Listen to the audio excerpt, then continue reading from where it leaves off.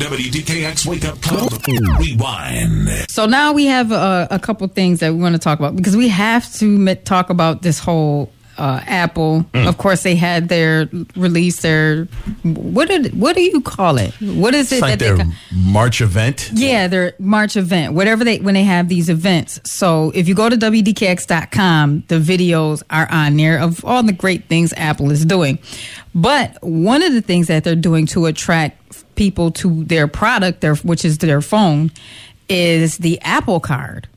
Now, the Apple Card or the Apple credit card is going to have a lot of very attractive, I guess you could say, things that will have users want to jump on this credit card. No fees, no interest, and all of that good stuff. So if you go to WDKX.com, you can see everything that it is going to do. But the crazy thing about the card, how the physical card is going to change the game itself, is when you, and this is supposed to happen sometime in the summer, they're going to release this Apple credit card.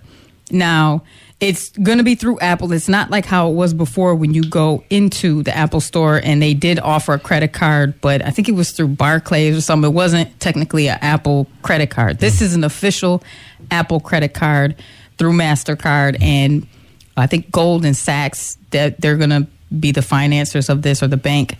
And with this card, you'll get the physical one, but you could also use Apple Pay.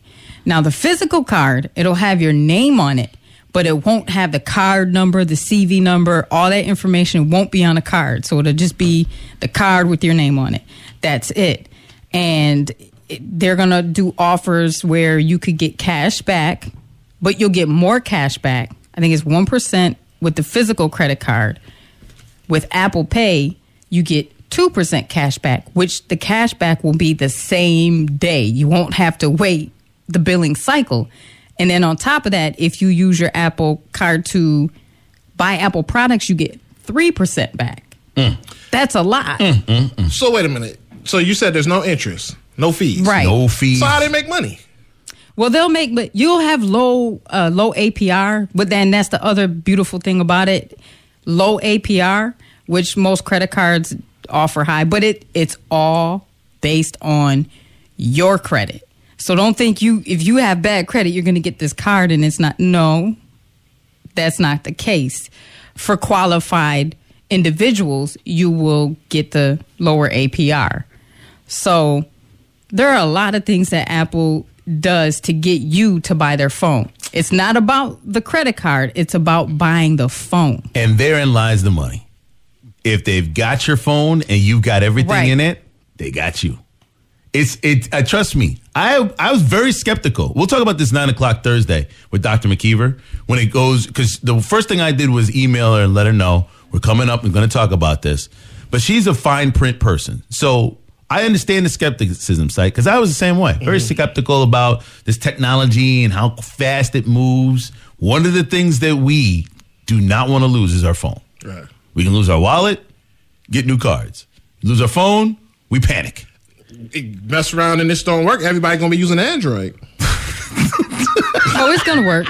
Because at the end of the day, it's not about the card itself. Nope. It's about the phone and attracting new people to the iPhone. Man, it's brilliant. It's like a perk. You get the iPhone, and that's one of the perks.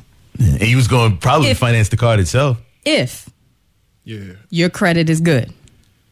Now, if you don't have good credit, your credit is all jacked up. Don't think you're going to buy the phone and then you're going to get this Apple credit card. It doesn't come with the phone. You still have to apply for it. Like any credit card. And they check your credit like any other credit card. So it's not, and if you are a person who has a problem with spending, this not for you.